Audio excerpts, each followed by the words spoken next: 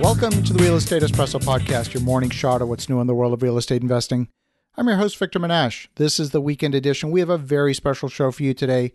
We have an amazing guest. He's a great friend all the way from Dallas, Texas. Welcome to the show, Kyle Wilson. Victor, my honor. Thanks for having me. Well, Kyle, you have such an amazing story, literally one of a kind. We're not here to talk so much about real estate because we're here to talk about something that underpins virtually every business. You worked with the legend himself, Mr. Jim Rohn. He's so well known. If anyone, for example, has followed Tony Robbins, he was Tony Robbins' mentor. He really was the godfather of the whole, almost the self-improvement industry, if you can phrase it that way. And you were his business partner for 18 years. An extraordinary journey, I'm sure. Tell us, what was that like? It's the great honor of my life, Victor, getting to work with Jim Rohn. And people always say, how'd you become president of Jim Rohn International and partner with Jim? And my stories, it's not the typical story. I grew up in a small town. I never went to college. I was actually doing drugs and things that you would just never would have thought would have been the path to where I ended up. But at age 19, I had a significant emotional experience. I changed my life. Started a little business that eventually grew, had 10 employees, was open 24/7. At age 26, I made the decision to move to a bigger metropolitan area, expand my wings, if you will, and I moved to Dallas-Fort Worth. And very serendipitously, I met someone that invited me to a seminar. I went to the seminar. The promoter was looking for salespeople. Now, little did I know that would mean making 100 phone calls a day to try and book yourself to go speak at car dealerships and real estate companies to then sell tickets to an event. The thought of getting up and speaking terrified me, even more so than making 100 cold calls a day. But I really felt compelled to do it. And I went to work for Jerry Haynes. And, within 6 months, I was one of his top guys. I was really in this bubble of feeling inspired to want to take on this challenge. And little did I know that would lead me to going out on my own and traveling the country, going into a new city every 70, 80 days to put on an event of a couple of thousand people. And I would hire Jim Rohn and hire Brian Tracy and hire Og Mandino. Those were three of the top speakers in the world. After about a year of doing that, Jim Rohn and his business partner split up. And I said, Jim, I think you're the best speaker in the world. I'm a pretty good promoter. I would love exclusivity to promote you and also sell your products. Now, Jim had a couple of business partners in the past where he talks about back during the Adventures in Achievement, they lost $800,000 and they shut it down. And that's during the Tony Robbins and Don Hobbs. A lot of those guys were back then. And then in this current environment with his partner owed him $400,000. So he wasn't really looking for a partner, Victor. I think. So I said, listen, it'll be my company. I'll pay for everything. And let me just pay you off the top. So that way you don't have to worry about getting your cut. Not that he was thinking those things, but he just wasn't looking for a partner. So we shook hands. I said, listen, I'll start the company. Jim Rohn International will be mine. I'll pick up the tab for everything and I'll pay you off the top. And that first year, I was able to take him from 20 speaking engagements, public engagements, to 110. I tripled his speaking fee, and I started creating products. And one was a viral marketing tool that went on to move 6 million copies. And what I found was, as I started taking Jim to all these new companies, and we started getting more people on this thing called The Wheel that I know we're going to talk about, is Jim was like the gateway drug to personal development. I mean, people would hear Jim. He would talk about go read Think and Grow Rich, go read The Magic of Thinking Big. So I started another company not long after called Your Success Store. And that's when I started bringing in Brian Tracy and Mark Victor Hansen and Les Brown and Dennis Waitley and so many others, and promoting them as a speakers bureau and also selling their products. So people often say, how did you get to work with all these other people in addition to Jim? It's through this other company not long after I started Jim Rohn International. It's such an amazing story. One of the things that I'm struck by, you and I've got to know each other over the last several years, and we've become, I think, good friends, is that you are not a hunter. You're not even a fisherman. You're maybe a farmer. You're definitely playing the long game. And you're not one of these folks that even believes in something that's often referred to as a marketing funnel, which is still very goal-oriented, where the goal is the sale. You're taking a much longer term view than that. Well, I would say I am fishing. I don't hunt, but I do fish. And so fishing means I create things the marketplace wants, in particular, the avatar of who I'm trying to attract. I put it out. So I call it attraction marketing. I create the things, figure out, Jim Rohn shared one of the great lessons when I started working with him. It changed my life. He said, if you want to become successful, learn to bring value to the marketplace.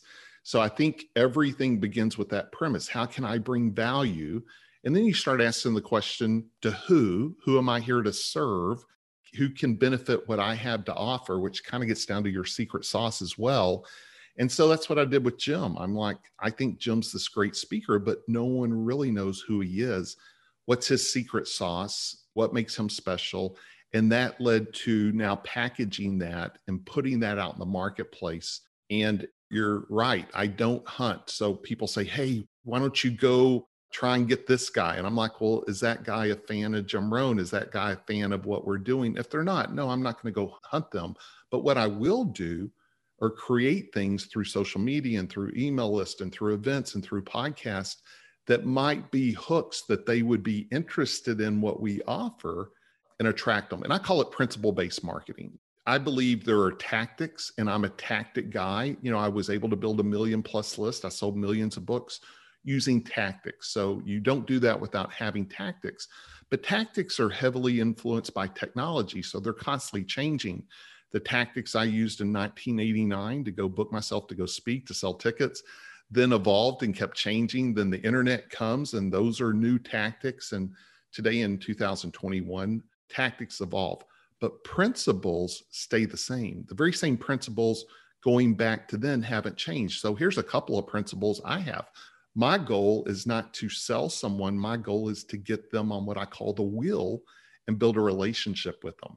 And so if I have a way to get them on my email list or get them listening to my podcast or have them following me on social media, we can build trust over time. They either like what I'm offering or they don't. They like the guest I'm bringing on or they don't. And as they do, occasionally you do have to give them something to say yes to. And so occasionally I'll have an event or I'll have a product or I'll have a book or I'll have a podcast I'm on that I'll say, hey, go check out the podcast. And then they get to interact more. So that's really the wheel for me, is get people on it and then take them around to the different spokes I have of products and services. And why it's different than a funnel would have more of an agenda. I got you here, now I want you to buy this. My agenda is only what fits for you. And I have a lot of different things, and occasionally I'll bring them up. And if it's something someone has interest in, then I want to make it easy for them to say yes. The wheel metaphor for me works on a number of different levels, because you've often heard the idea that you need multiple touches before somebody actually makes a sale or makes a purchase. And it's not that you need the multiple touches, it's that intersection between the offer and the client needing it at that point in time. I might get a coupon for Domino's Pizza, but if I'm not hungry at that moment in time, that coupon's probably going in the recycle bin. But if that coupon arrives just at the moment and it's a Friday night and it's hot out and I don't want to turn on the oven and all of that sort of thing, Domino's might just get a sale. So true. And that, I think, is one of the fallacies of when people say, I sent out an email and no one responded. Well, that doesn't mean it was the wrong email. It doesn't mean it was the wrong offer. Depending on what industry someone's in, there's all kinds of things going on. Sometimes people are upside down. They're going through health issues. They're going through family issues. Maybe they already bought what you're selling. Maybe they don't have the revenue at that time to buy it, or maybe they're just not even looking at emails. They're hitting delete. And I'll say the reason I am a fan of email is precisely of what you said. You have the ability to touch a list if you own that list. We don't own our social media list. We don't own our podcast list. So we're hoping someone will see us on Facebook that day or on Instagram or see us on YouTube, or will happen to watch that podcast. But getting the email as an opportunity for them to open it at the right time. And there's so many things that play into that. Sometimes it's the subject. Sometimes it's the specific offer. But yes, the ability to go out to your audience and not be attached to if they say yes or no, but just having the opportunity, I say, for people to raise their hand and want to know more about it. I believe that in this point in time, 2021, that the marketplace, they're tired of being sold. There's just so much fatigue that interruption marketing doesn't work anymore. People are willing to be educated and they're attracted by positive energy. So a little bit of buzz marketing works, in my opinion. Do too much of that, it becomes the little narcissistic Kim Kardashian, look at me sort of thing. But a certain amount of excitement is attractive from an energy perspective, and people are willing to be educated, but they have to self-select. They can't be sold. Does that resonate? Yeah, 100%. And I think that's why it's so important just to be yourself and put things out as it occurs to you. And those that are interested will say yes, and those that aren't won't. I think of when I'm talking about email lists, we know texting's popular. And so I always want people to have a distinction based on what industry they're in. I'm not a big fan of texting your customer if you're a real estate developer. Well, let me say that differently. Texting a prospect. Right. Texting is a great communication, but having your whole entire list on a text, use that at the right time. Now, if I'm in the fast food business, if I have a restaurant, I think texting's amazing. Hey, happy hour this Friday at 3:00, depending on the industry you're in. If I owned a restaurant, having an app that I get people on the app and I'm pushing specials and buy one, get one free. Yes, I think a combination of phone and email are perfect. But if you're in the long game, then it's more important, I think, that really the list I want to own is the email list. And I text people often, but I don't group text people. You got to save that very carefully depending on the industry you're in. So someone gets to meet Kyle Wilson, they somehow get on your list. What would be their incentive to get on the list, and where do they go from there? Yeah, I like to give things that they might want. So I have multiple books. I have one called 52 Lessons I Learned from Jim Rohn and Other Legends. And it's teaching. I'm sharing examples of things I've learned from John Maxwell or Zig Ziglar, and of course, Jim Rohn and Brian Tracy and Darren Hardy. And so collaborating with these legends for 25 to 30 years could be everything from marketing to leadership to communication to sales. I also have a recent book called Success Habits of Super Achievers that has every single name I just mentioned, minus Jim Rohn, because he's no longer with us, unfortunately. But Darren and Brian and Les and John Assaraf, and we have Grammy winners, Emmy winners, thought leaders. And so if people get on my list, I'm happy to send them those digital copies, plus some interviews with all these iconic people as well. And so it's give value, build a relationship over time, and occasionally say, hey, I got a memory and marketing event, or I have a special inner circle event, or I'm doing a special podcast with someone that they might have interest. I just did a podcast with Phil Collen of Def Leppard, and I've worked with Phil since 2013, and they've moved 100 million albums. So, he's got a following. Now, not everyone's interested in that, and so hopefully they don't delete it when they get the email, but for those that are, I'm talking 2 hours of behind the scenes with the guy that I've worked with and been to his house multiple times. He's been to my house multiple times. So we're not having that typical conversation of someone interviewing someone they don't even know. I mean, we're talking vulnerabilities and stories that wouldn't necessarily be shared. I did Darren Hardy for 2 hours at his house, and it's the only podcast he said yes to in 4 years. So again, we're going there. And I always ask, is there anything you don't want me to ask? And 99% of the time they say, ask me anything you want. And I do, because I could edit out if I feel like it's not going to serve them well or serve the audience well.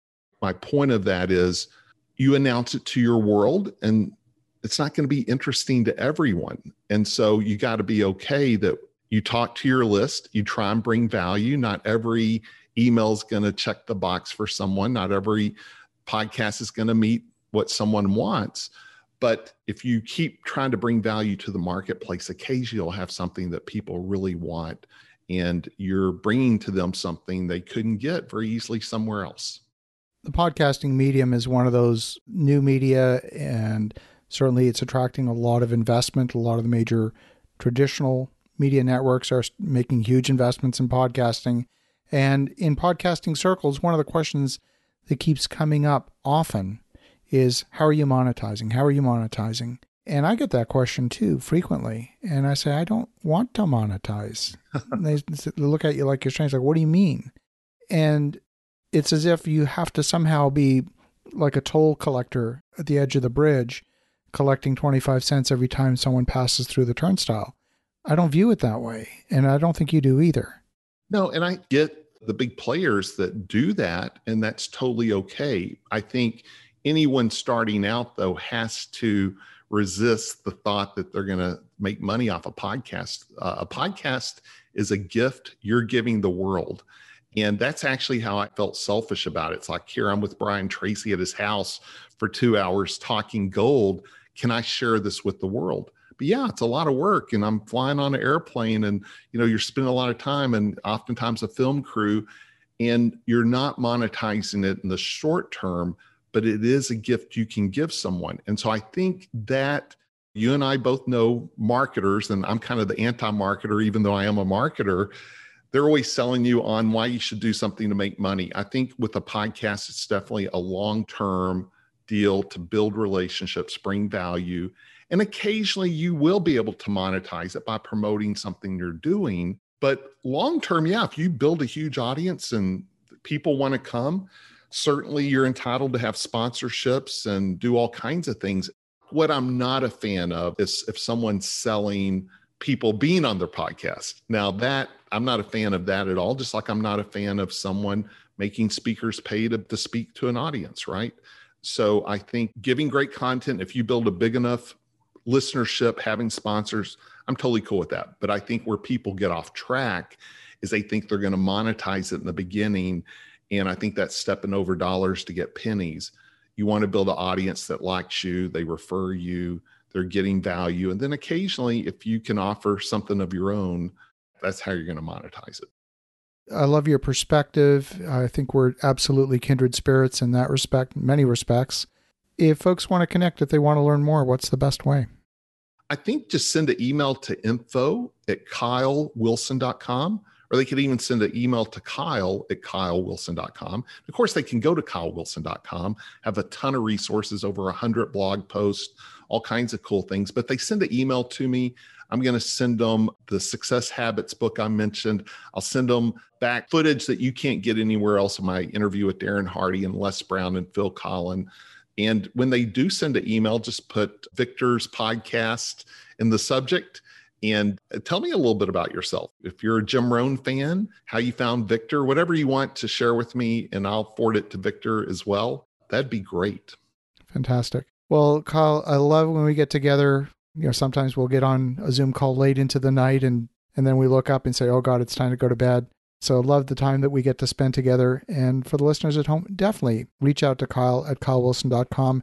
There's a ton of amazing resources there. There's 52 lessons, and definitely send him an email to Kyle at kylewilson.com to get the Success Habits of Superachievers. Some amazing authors contributed to that compilation book.